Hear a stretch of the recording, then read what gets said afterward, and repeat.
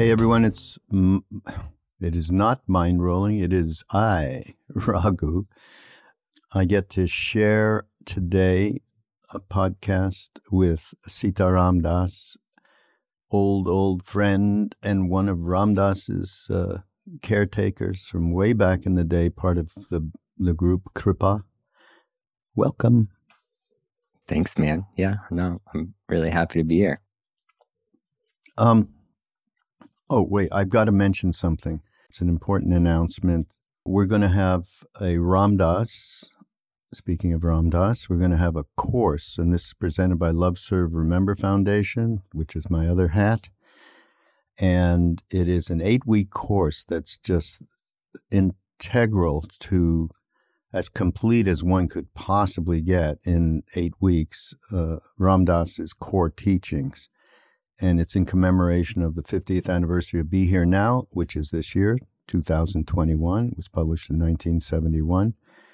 And we're doing a lot of different things, but this is so, I think it will be helpful for a lot of people. It just puts out all the material curated.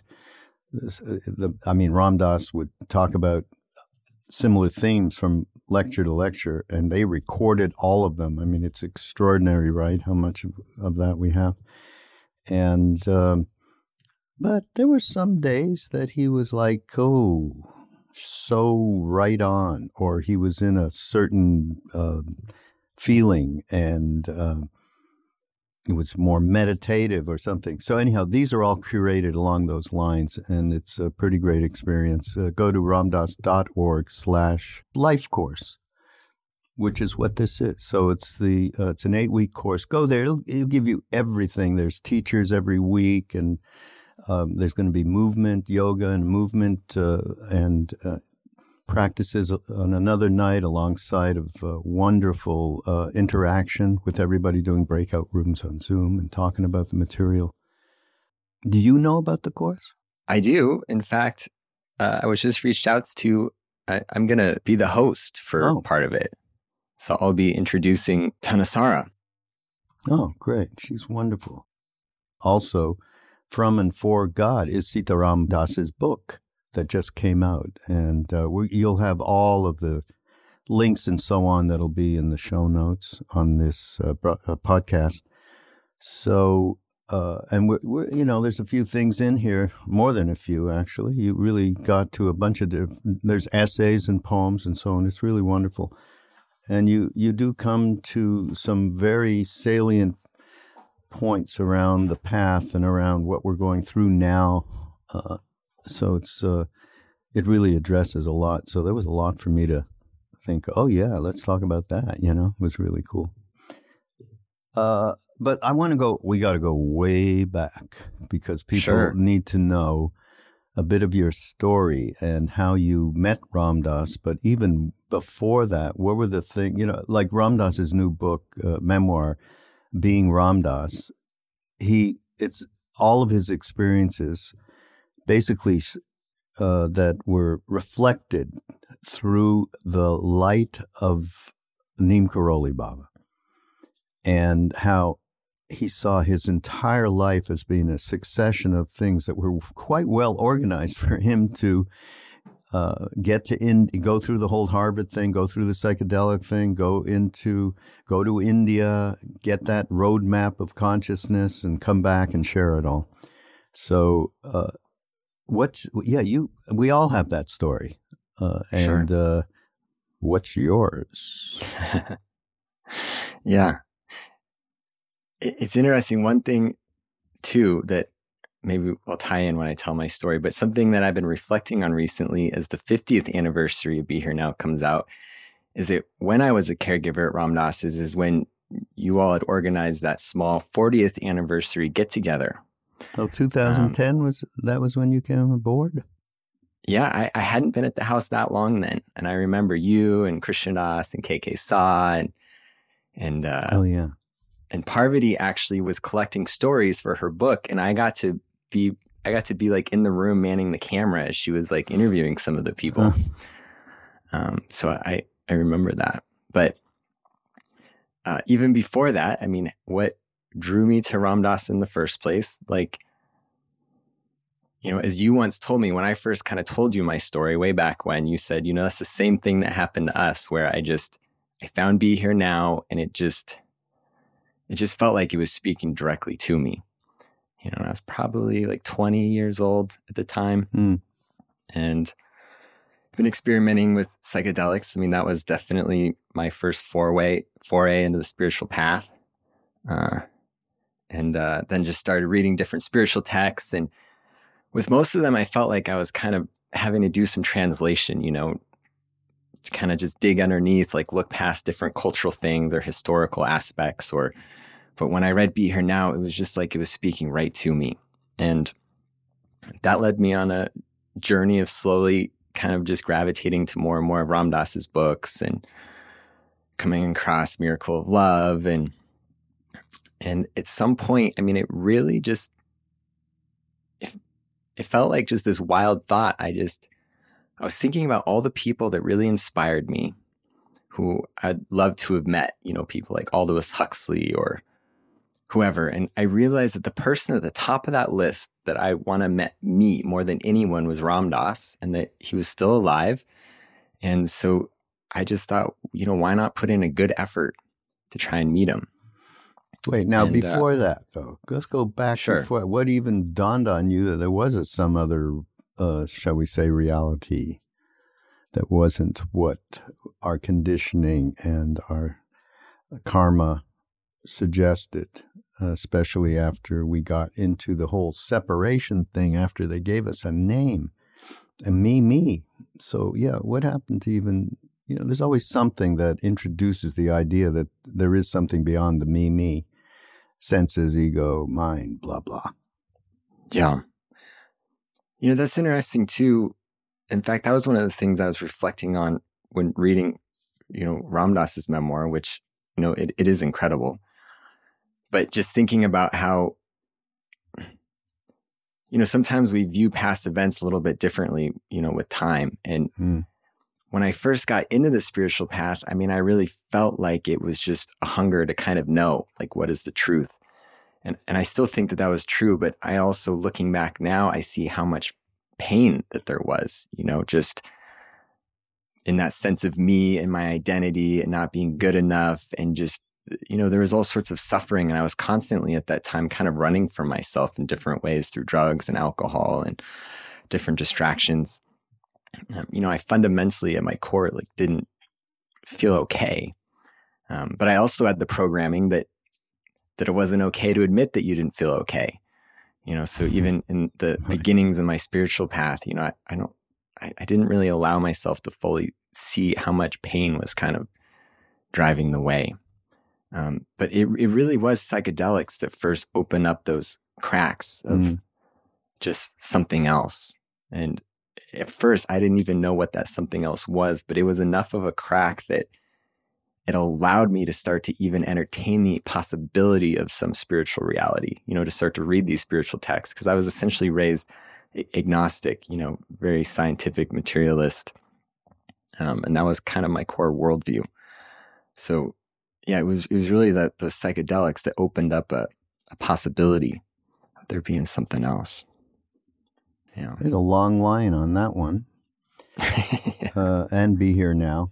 I mean, it's amazing. It just goes on week to week to week of people. Well, they write into the foundation going, well, God, I got to talk to her. Is there a place I can meet up with like-minded people? I just took some mushrooms and read Be Here Now. Going, that sounds like somebody would say that in 1969 or something. Yeah. So it's amazing. Amazing. All right. Well, now we got to hear, how did you actually get over to Maui and meet him? And of course, I'm familiar, but I bet there's parts that I have forgotten. So let us know. There probably is. And I remember, too, there was this sense of, while Ram Dass was living, I felt reluctant to kind of share parts of my story, because it really involved me just deciding I was going to go there and meet him without having any connection. And that didn't feel like the kind of thing I just wanted to put out in the world as being okay to do. But, now that there's not as much of a danger. Right.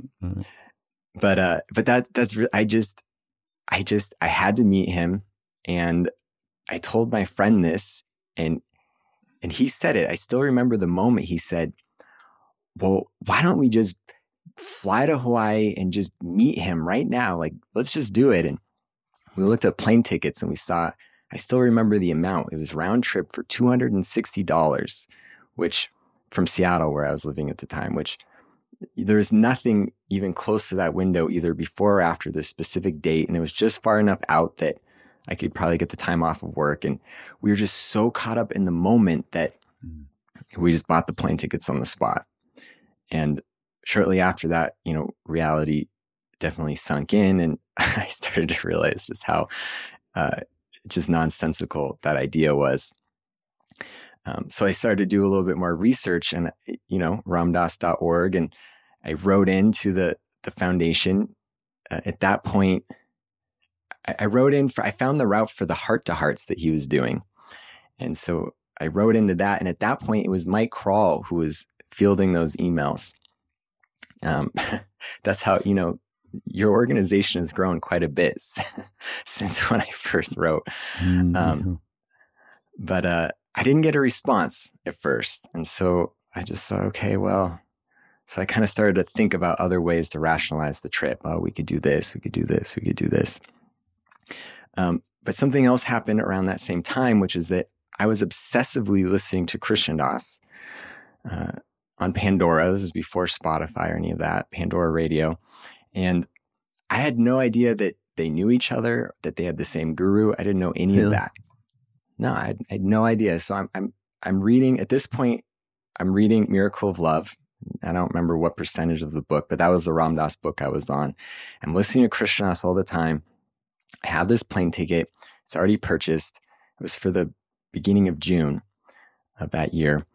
And I got so hung up on the bus story, which I know you know really well, and people listening know really well. And I still don't know why, out of all the stories in that book, that was the one that I was just like, I don't know about this. And I was finding myself thinking about it all the time. Let me just, how about I give a core thing? I won't tell the whole story. It's way too long. But basically, it's a story Ram Dass would tell about being in India and moving from a meditation course to, well, eventually to Delhi, which is where he was going, and being suddenly the thought and the word from somebody else to make a left-hand turn.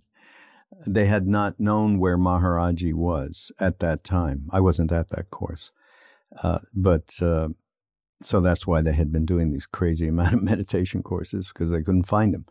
So that stopping point for Ram Dass, where he thought, I don't know, I want to go to Delhi. I can get an ice cream and, be really nice, warm bed after all that austerity stuff. So the idea is that, of course, he did make that left turn, and then he did meet Maharaji with this whole group of people, and found that Maharaji had woken up in the morning, or they had woken up, and he told the people in the house, Dada Mukherjee's house, 28 people, whatever it was, 28, 30 people are coming, prepare breakfast or lunch, whatever it was. And then they met him, and he brought them back to the house. And when Ram Dass found that out, so this is the core of the thing. Really? I was making a decision? Really? What is really going on here?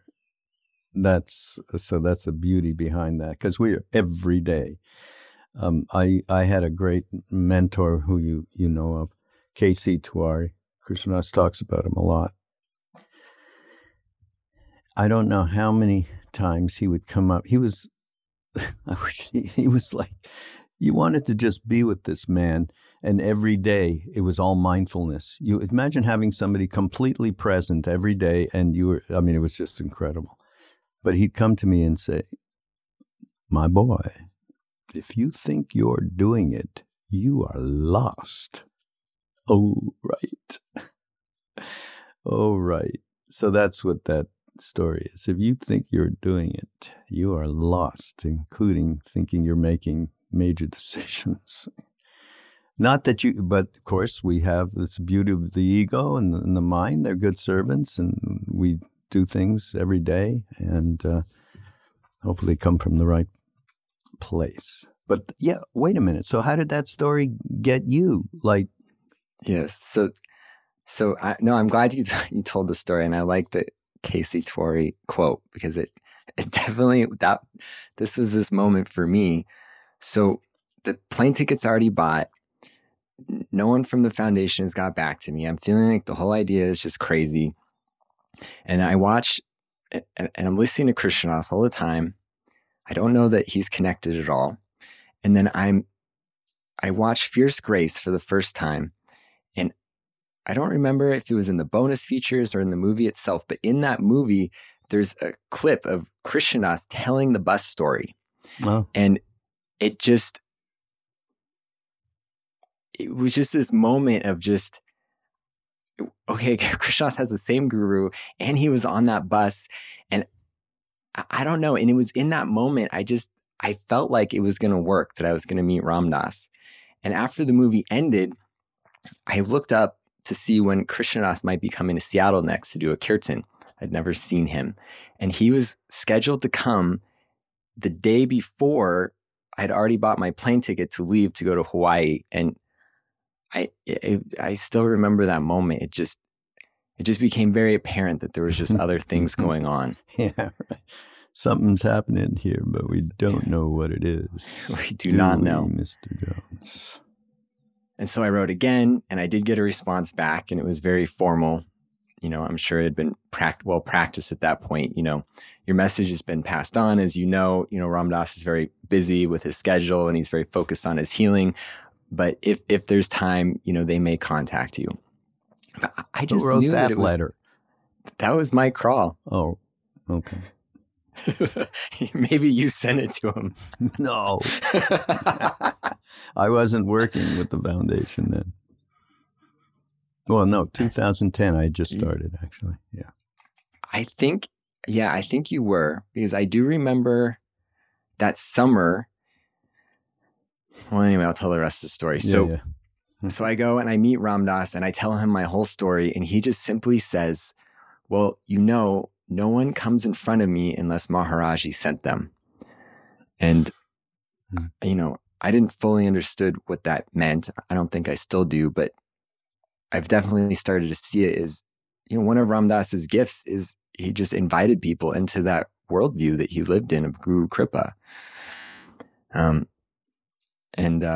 then, he said, if you happen to be back on island, because I asked, well, I didn't ask, my friend did, but it was my idea. He said, Ram Dass, we want nothing more than to just be as close to you as possible. So if any work you need done around the house, we'll come do it.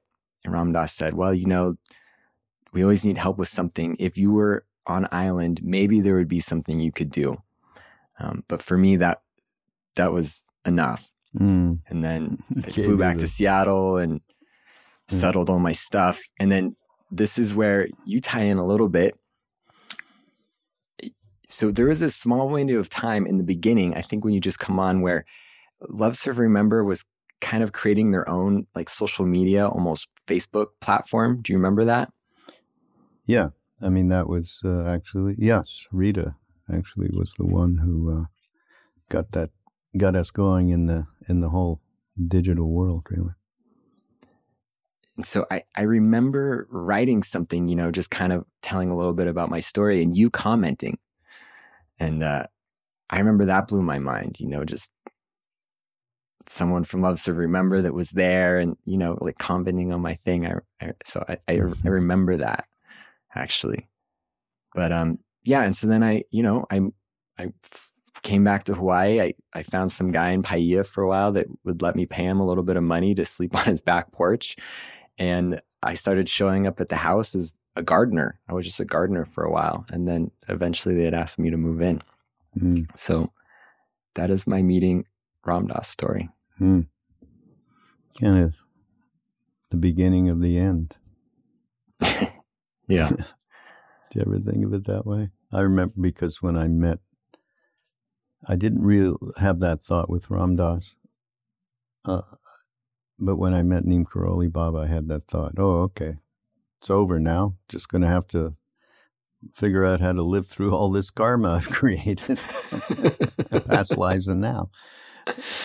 And this is the end, as the door said. Well, I met Sitaram Dass then, probably in 2010, I would imagine, because we were there for a bit in that summer. Mm-hmm. And then in successive years, you were there for several years, right? Mm-hmm. Yeah, I was on island total for 3 years. Yeah. And that was at a time when things really started to change in terms of the amount of people that were coming to Maui to meet Ram Dass or come to these retreats. And it got, and as he aged even further, he needed more help and so on. And he was very, very specific about the kinds of people he wanted to hang out with on a day-to-day basis, and which was one of the most basic things was the referential attitude and that people use to separate themselves from what they think is higher. And he didn't like that. He wanted to be right here with everybody and bring all of your humanity with you, and at the same time live on that other plane. That was such a basic thing. You can live on more than one plane of consciousness at the same time. And you quickly got, in my eyes, into that program. And how about before, there's a couple of things I want to talk about, just different points of view, that some of the points of views in the book. But just a couple of little, so Sitaram Das, there's a lot of moments of just sitting with Ram Dass when nobody was around. Yeah. And we all did it at different times. And it was quite beautiful because you immediately got into a place where you didn't think you had to speak. You had to interrupt any of what the flow in the now was.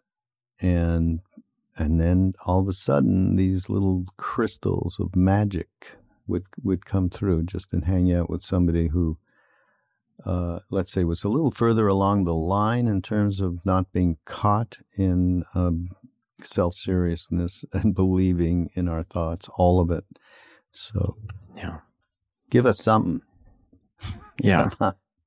Well, the first thought that comes to mind is just to reinforce kind of what you said, that I don't know that silence has ever been as rich in terms of just the silence that I experienced around Ram Dass. Just like totally just that sense of just being okay, not talking. And then because that was so rich, then seeing my own neurotic things come up like, oh, maybe I should tell a joke or maybe, but it just made it easier to see that stuff, around him. Yeah.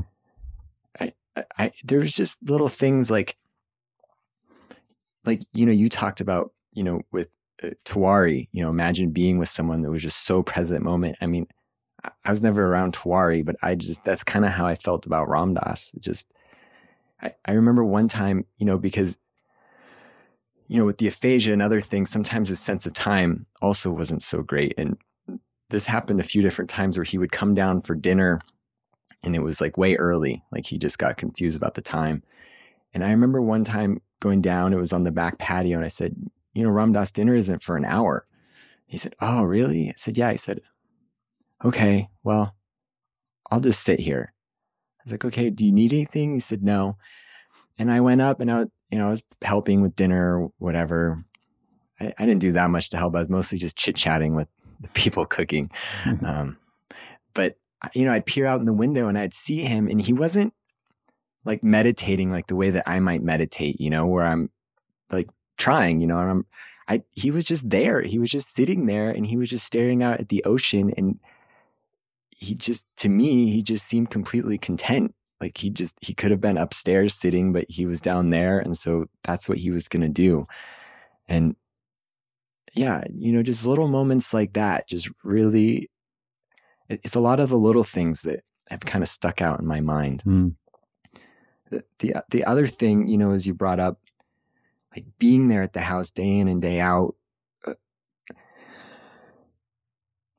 mean, I don't want to say all my projections fell away, because I think I project about everyone all the time, but a lot of the projections did, in terms of seeing, Ram Dass as some glowing being on a stage, right? I mean, I definitely saw him as a human, but that's what deepened this so much for me, is because even with his humanity, and of course, even his teachings, Ram Dass was always so honest about that.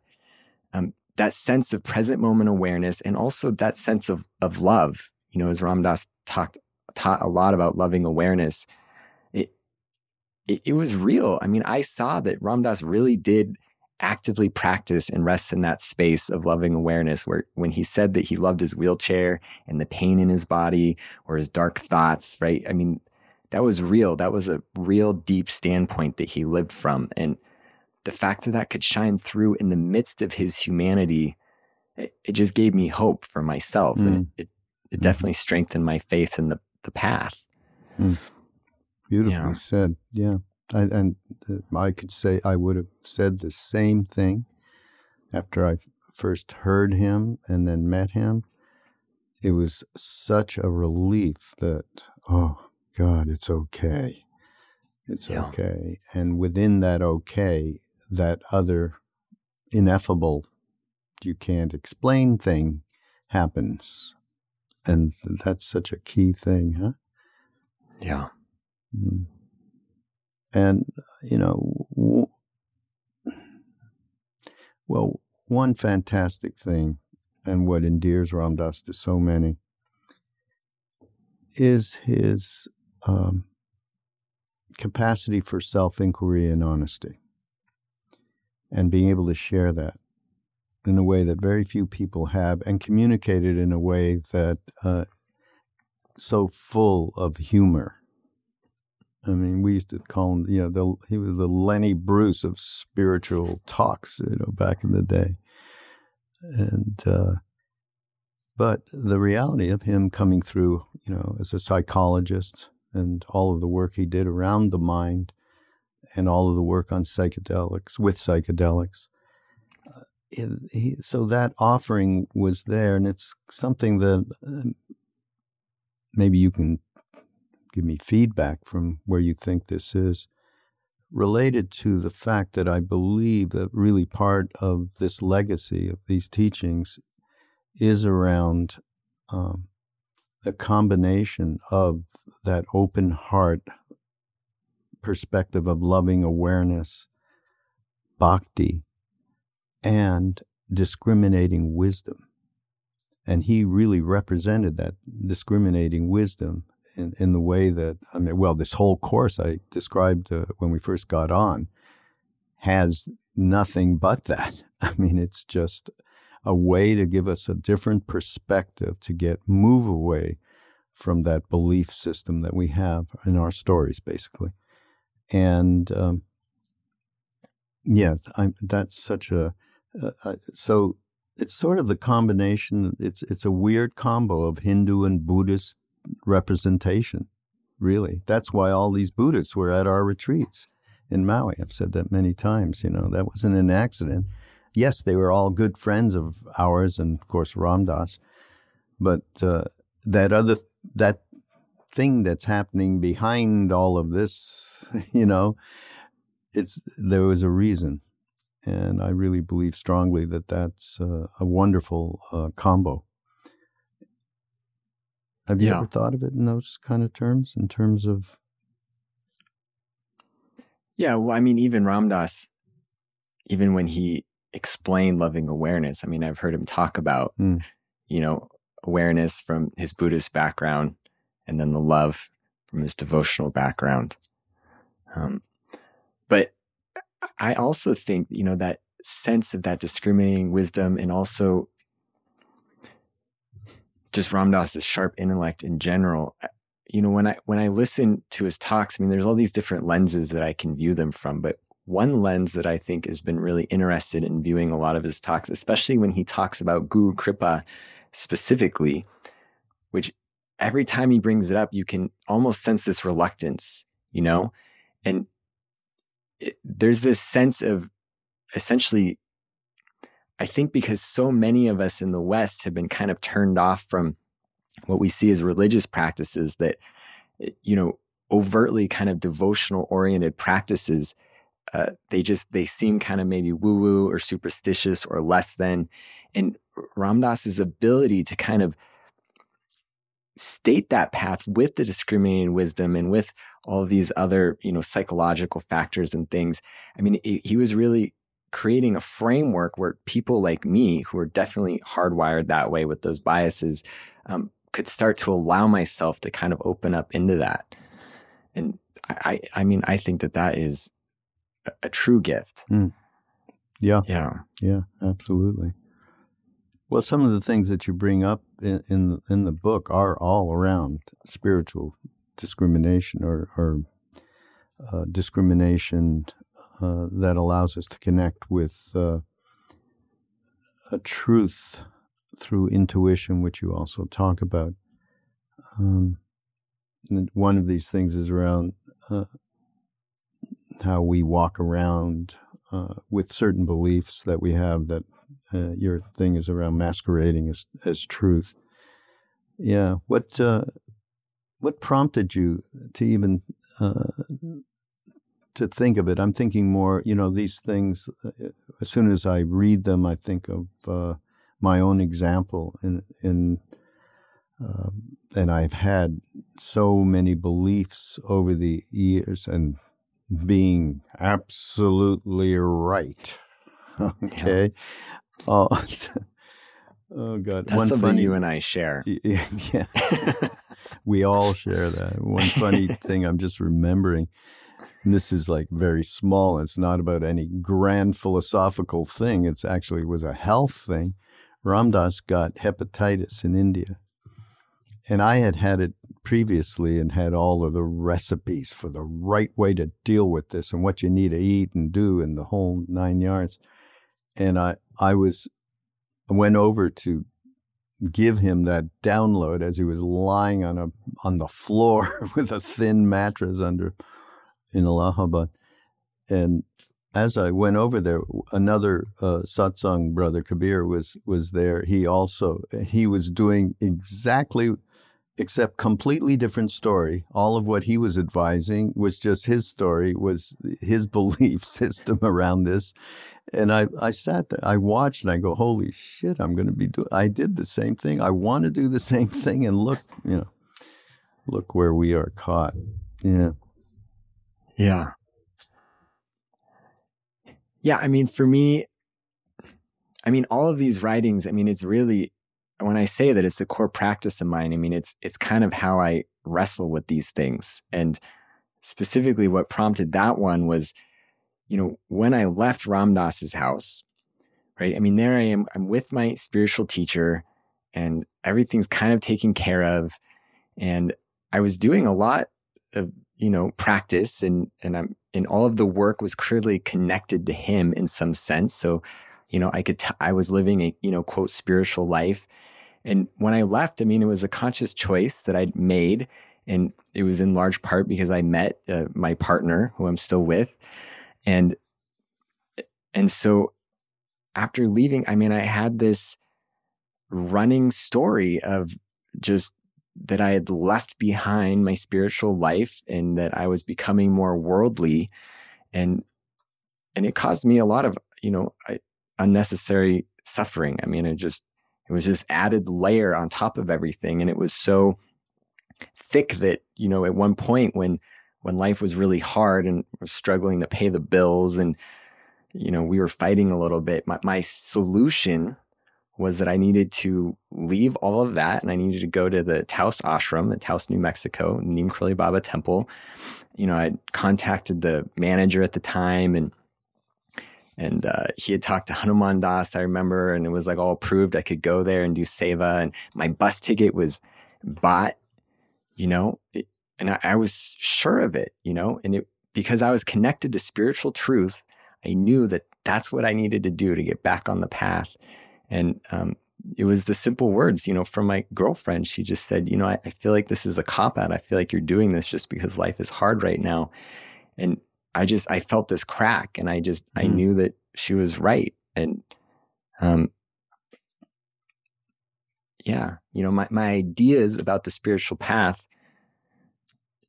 our ideas about that truth aren't the same. And I think this is true for a lot of us, especially those of us who have had openings from psychedelics, because those experiences are so strong and because everything happens so quick. I think we don't notice how quick our mind comes in to kind of put a belief around whatever that was. And we take that belief and we mistake that to be what that ineffable opening was. Whereas if we can hold that loosely, it's been my experience that every time I come back to that non-dual truth and catch a glimpse or a whiff of it, it refines my understanding, and that these kind of rigid holdings, they don't actually serve anything but just preventing me from kind of constantly recalibrating myself to that. The gigantic defense mechanisms that we get used to them too, and they're comfy. Yeah. Because we want to be comfy. So that's a great story. One of the things that I like to talk about a lot, and you talk about faith in the book, and you also talk about trust. I encourage people to start out here, and trust is a much more navigatable term in my mind. Faith is like out there, religious. It's what? You can't pinpoint it, and and it's been associated with a lot of killing, wars. Yeah. But trust, okay. So, I think in here, you say trust in our deepest self. And what feels right may seem as it comes from somewhere else, as if what we are supposed to do is somehow different than what we want. Right? This is very astute. But when we start to talk about trust in our deepest self, the best way to explain any of this is personal experience. The only way. And a billion times I've said the first moment, this is going to be a Ram Dass podcast, because Sitaram Dass and that's how we're connected, basically. And it's in a happy moment. I've actually done a number of podcasts, Sitaram Dass, with just different people who were some the older friends, Jack and Trudy and Sharon and like that, and Joseph.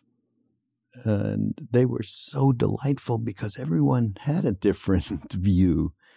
But underneath all of it was only one thing, that love. Only one thing. So it's great. But I looked in those eyes the first second that I met him in Montreal and felt this field of completely feeling embraced vibrationally, and no judgment, no nothing, and nobody wanting anything. So they talk about, that movie we made, Becoming Nobody. It's just exactly that. No Richard, no Ram Dass. I was the only thing that was manifest. Everything else was just a space in which I could just completely be here now. It was in that moment. But I had gigantic trust because I hadn't had that experience, maybe with my mom when I was very young. And that trust led me all the way to Neem Karoli Baba, who one of the first thoughts I had when he actually burst out of the doorway in Kenchi was, oh shit, that's what Ram Dass was about, and we, many of us have that, didn't need Maharaji in a body or not, of course. But that's the trust. And you get that trust through I mean, you were listening to Krishna. Some trust was being engendered just by virtue of that. And it's music, it's kirtan, it's reading a book, meeting a teacher. There's so many psychedelics. All of it engenders this kind of trust in that ineffable place, right? Yeah. And, for me, it's interesting because, right, like I didn't meet, a Mahasiddha in the body, right, like you all. But I did meet all of you, and it's interesting what this sense of trust, because, from being around Ram Dass and from hearing all of the dinner conversations of you and Krishna Das and, Radha and Parvati and just all of the amazing people, and just hearing all these stories, it deepened that sense of trust, that this is real, that this path that had been given to you all, that it works, and that it's real, and that we can walk it. And being around Ram Dass especially, and seeing the depth of his consciousness, and the fact that all of you said that you don't have to meet Neem Karoli Baba in the body to have a relationship with him, that sense of trust is what allowed me to just take those steps, right? Because I think that's what you're talking about, is trust doesn't have to take knowledge. We don't have to know if this is real or not. It's just a willingness to kind of just take that next step on the path and see what happens. Yeah. And that's what I gained from all of you. And I think that's incredible, is that trust in another person doesn't require them to be perfect, some fully cooked being. Yeah. Yeah. It's the trust that manifests as a something. We don't know what to call it. Deep, deep, deep feeling. Something behind our minds. Yeah. It's impossible to really try and explain it. And that is why once that happens in my mind, then there's something about faith, which it expands into this place that you don't need to know. You have something in this book, Radical Uncertainty, is really important as well. But yeah, that to me is the core of what it is that you can breathe, suddenly start breathing a little bit easier, right? So a conversation I had with Mirabai Starr, actually. So this was, Rita had organized a showing of Ram Dass's film, and it was a gathering in Santa Cruz. It was a memorial for Ram Dass, and Kripa was invited to do the kirtan, and Mirabai Starr was there, and she spoke, and Hanuman Das spoke. So after, there was a small gathering and at Rita Green's house, and we were talking in this concept of this discussion about faith and belief and the difference. It kind of came up in the communal discussion just for a little bit. And I said my piece, which was, that I've found, it's been my experience, that faith and doubt can coexist. And Mirabai Starr said something really interesting. First, she said, "Oh, that's totally right." And, Mirabai Starr has this way of saying things that make you feel totally seen. And so I'm like feeling really good. But she followed it with something that has really stuck with me. She said, and I would add that they actually have to, that doubt and faith have to go together. And that I think that really illustrates the difference of what we're talking about, is that, doubt is a mechanism of the mind that brings us to that discriminating wisdom. It's what helps us see what kind of beliefs have kind of attached themselves to that faith that might not be serving us anymore. Because that faith it's a non-rational, it's a non-intellectual thing. It's this depth of knowing that's a not knowing. It's just that depth of presence, and any of our ideas around it, they should be open to inspection. And, even in this kind of vaccine debate, a lot of people are using this idea of faith, like their faith in God, as a reason why they shouldn't get a vaccine. That level of discussion, that cuts off any type of, you can't discuss after someone says that. Yeah. So it's, that sense, doubt and discriminating wisdom and faith, and it really does all work together. And as the faith grows, this has been my experience, my ability to inspect even spiritual concepts, it gets easier because it's not based on those concepts anymore. Yeah. Yeah. By the way, you mentioned, the people like me that met the Siddha Neem Karoli Baba, and that you didn't. I thought you did, though. You did. You told me that you dreams, one particular dream, and it's in the book too. Yeah. I remember you telling it, though, about being a puppet, and a puppeteer was... Oh, you remember that? There is, okay, I'm going to say it because people ask Siddhima, everybody out there, Siddhima Maharaji, thank God, left us this Durga, the goddess Durga, as a human who is really our human mother, Indian Ma, as well as who she was deep behind personality. And she would say, because people would ask about dreams, and she would say there is no difference whatsoever between people who saw Neem Karoli Baba physically and people who had a dream about him either before or after he left that particular body.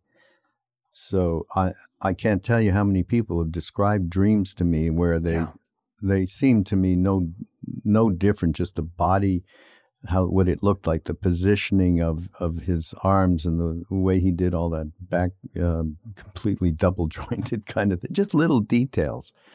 It's not a scientific survey, but she said that, and that's my experience as well. Yeah, I mean, there's, right, as you talk about this sense of trust and growing in the faith, I mean, it's now my core worldview. Neem Karoli Baba is my guru, and he just has my heart. And yeah, no, I mean, there's no question that he is in my life and just running the show. And yeah, but the ability to allow ourselves to be open to that, I mean, that's why I like you bringing up that sense of trust. I mean, it really did come from, interactions with other people, and I mean, that's why satsang is such a powerful aspect of the spiritual path. I mean, especially since Ram Dass left his body, the importance of satsang for me has just grown so large, because when I'm with other devotees, or when I'm with you right now, and just, even just bringing in these names and talking about this, I mean, it brings up that presence more towards the surface. I feel like it's one of the most powerful practices I have, is just being around other people in the satsang. Yeah. Buddha said the same, right? Sure. One of his disciples came and said, so what's most important? There's the three vows, refuge in the Buddha, refuge in the Dharma, and refuge in the Sangha satsang community.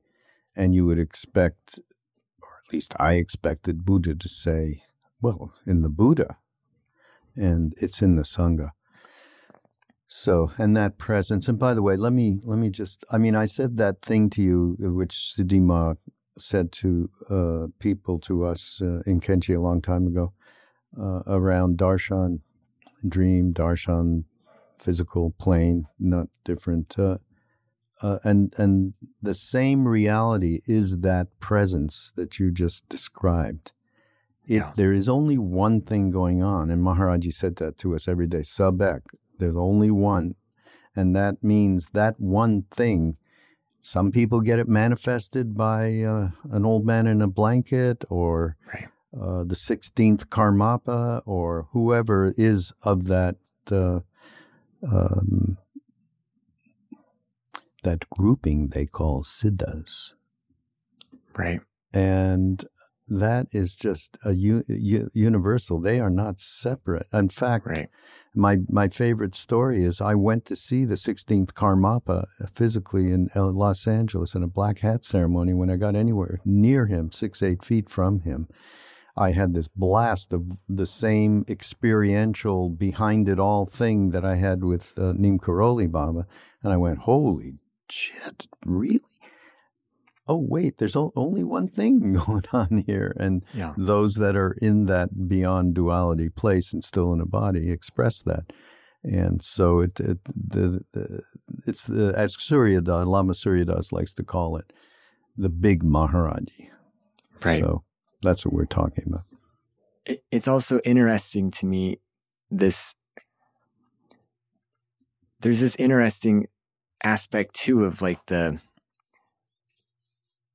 deepest way that we have to name it, like, because when I say Neem Karoli Baba, I mean, sometimes it is a form, like even if it's a form in my mind, like a subtle form, an image of his body, but oftentimes that's just the name of that presence. Mm-hmm.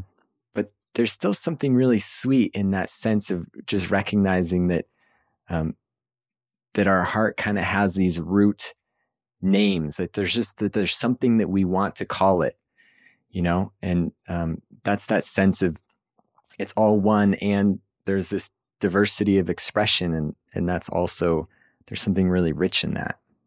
Well, bhakti is the devotee longing for union with the one, basically, but it's a duality method, and some people, K.K. Shah, who is our dear mentor who left right after Ram Dass, he didn't want to leave that. That's like Sri Ramakrishna. He didn't want to leave being in that kind of devotional attitude with the God, with Kali.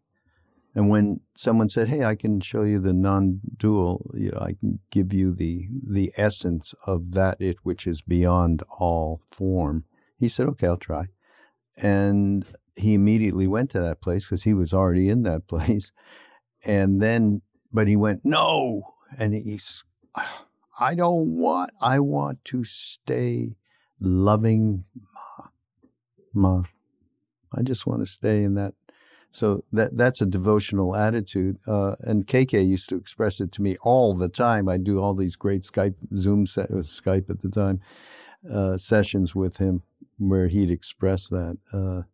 So it's a marvelous thing. It's the gopis. It's so delightful. And Ram Dass played in those fields as well. But at the same time, I think it is good. A little bit of that discrimination about the reality of what we can build around that. And you know what? Trungpa Rinpoche, great Tibetan Lama. We used to go with Ram Dass because my father had a farm just literally an hour and a half from Tail of the Tiger in Vermont that Trungpa used to spend a lot of time with. And there was the summer after we came back from India, and he used to call us, "Oh yeah, those Ram Dass loving lighters." Yeah, I've heard that. Yeah. Oh, it was so great. We used to laugh about that. Yeah. Oh. I also think there's something, I thought about this a lot, right? Because in this sense of bhakti and being dualistic, and I've been thinking about it's really only dualistic in the intellectual sense, but like that sense, right, of Ramakrishna wanting to stay in that devotional mood. I mean, that devotional mood is love. I mean, that is that presence, right? So it's like we're utilizing this particular framework, but what it's connecting us to is, I mean, it is that same essence. I mean, it's that essence of love. It's just for a devotee, what's going to excite it more is that kind of devotional love language poetry, which is dualistic. But what it's awakening isn't. And I think about it like that because there is this sense of bhakti path being like lesser in some way. But I think it just works on a different logic model. I hear you. But I'll tell you what, Roshi Joan Halifax, I did a podcast with her and Duncan Trussell. I believe he was there too. And I asked her about God, you've spent all this time with Ram Dass. What about Maharaji? What is, because that's all he refers to all the time. What does he mean? What do you see? And she said, when I look at his picture, she said, all I see, and I look in his eyes, I see emptiness. And Ram Dass had just before that, when asked in another seminar of some sort, what, his experience of Maharaji in a similar way, he just started thinking, just of his experience. He went off into that place where he communicated with Maharaji. And then his head drifted and he went, it's just empty. He said the same thing, empty. And then I think she looked at me and said, yeah, well, eventually, you'll go beyond the duality thing. And I went, are you kidding? You've probably done a gazillion more lifetimes here than you're this Zen Roshi, who is like one of the most courageous, independent, and I mean that not because you talk about independence in the book, which is a whole other thing to talk about. We'd need another podcast just around that, thinking that that's freedom.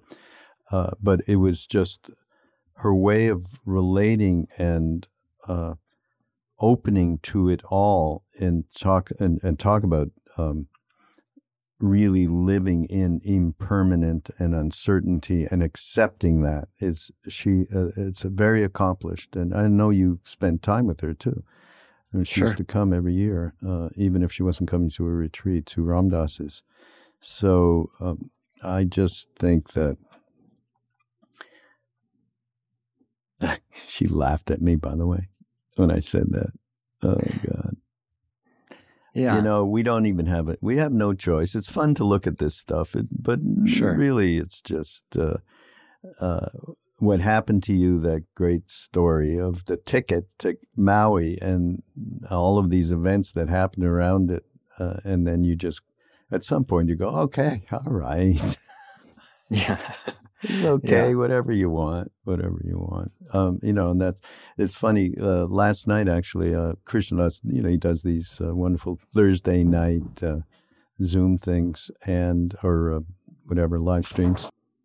And somebody asked him about faith, his own, I guess. And I'm not quoting verbatim, but it was something like, well, I know Maharaji completely. Everything that I need to become free is happening. And he said, but at the same time, I have total faith that I'm going to screw up every day. Yeah. So, that I thought, that keeps everything in balance, right? Absolutely. And what's interesting is, because Ram Dass has talked about this in some of his talks, especially in the 90s, he talks about, because he would do extended Buddhist retreats. I mean, he did all these different practices, right? But for him, he would talk about how he didn't see these as really different because his core practice was Guru Kripa, which was that for him, whether it was doing Buddhist meditation or singing kirtan, that was his way of, that was just the Guru's grace unfolding in his life as he, grew towards that. And in my time with him at the house, that sense of Guru Kripa, I mean, I felt like that was much more front and center for him. I mean, I remember the time I asked him, like, Ram Dass, what is your practice? Like, what do you do for a practice now? And there was that silence. And he said, I just hang out with Maharaji. That's what he said. And later I heard him say it a little bit. Maybe he had thought about it more. He said, I just love everything and hang out with my guru. But yeah, and that's, I think in Guru Kripa, I mean, because that really is that's a really deep and intimate place where kind of that bhakti and that non-dual truth, I mean, they come together because you can't talk about, I am speechless now, it's like, no, but that's it. That's it. It's a bullseye. And in fact, the temple, Kenchi, Neem Karoli Baba's temple, was originally on the sign when you went over the bridge there and the arch as you went through. It said, Shri, Shri, Shri, Neem Karoli Baba, Advait Hanuman Temple. What? Non-dual Hanuman Temple? Right? Yeah. And that is it exactly. And the great story of Krishnadas and I were with him. He had a bad knee, and we went over to Kenchi. No, it was in Vrindavan, actually, and we went to the temple. Nobody was supposed to come, but he had a bad, I helped him go over there. He was really in a lot of pain, and Maharaji, the miracle, did the miracle thing and healed him and all that. It's like Christ kind of a thing, which I don't even think about the story for me, the great story is him looking at Krishnadas's notebook, and he had Mahamudra Buddhist prayer in there, and Maharaji had it translated and said, Bahotacha, very good, he said. Then he flipped the page and there was a picture of him, and he said to Krishnadas and I, who's that? And, very funny, it's you. And Nai, Buddha. And we got that transmission through him by virtue of whoever it was that was the universe, which self-identification, whatever was needed, we got. And whatever wasn't needed that we happened to choose and make radically screwed up mistakes in our lives, it was fodder for transformation. And Fierce Grace, Ram Dass got the ultimate and managed, he gave him the consciousness to be able to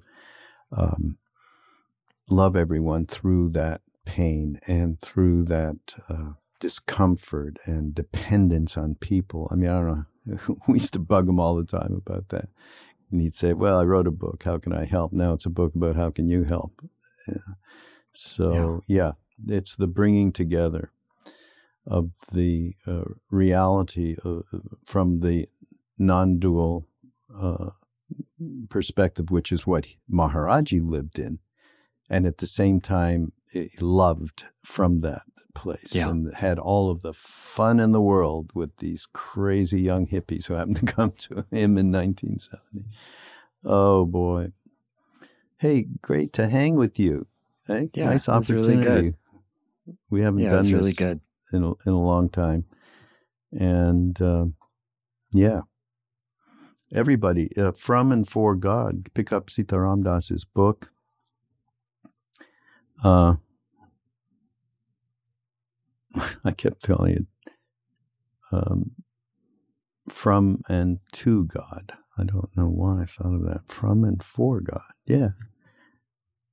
So you're going to have a link on the show notes, and to get the book, which helps Ram Dass's where he lived, has been turned into a sanctuary and led by Dasima, who took care of Ram Dass for many years, called Hanuman Maui. And this book and whatever proceeds are going there to help support. And God, I hope we get together to be able to see each other in Maui at the end of the year. We'll see. Yeah, me too. And we'll have Kripa has a nice Hanuman Chalisa record, which is also part of helping support there, and there'll be a link to that as well. Yep, absolutely. And the book also, half the proceeds go to Hanuman Maui, and the other half specifically go to Kripa's service outreach work, the work that we're doing in prisons, and so. Yeah, and hopefully that'll all start up again soon. Hopefully. Yes, hopefully soon. Yeah. Although incarcerated people still have not been given any priority for vaccines. But it's horrible what's going on. Yeah. Oh boy, oh boy, oh boy, somebody used to say. Yeah. So thank you so much for being here, Sitaram Das. This is Mind Rolling on Be Here Now Network. Go to BeHereNowNetwork.com and check out that new Ram Dass course that's coming up in May. And whatever else. We have so many. Mirabai Bush has a new podcast. You should check that out. We have some other great announcements on the Be Here Now Network. So keep an eye out, and we will see you next time. Namaste. Namaste.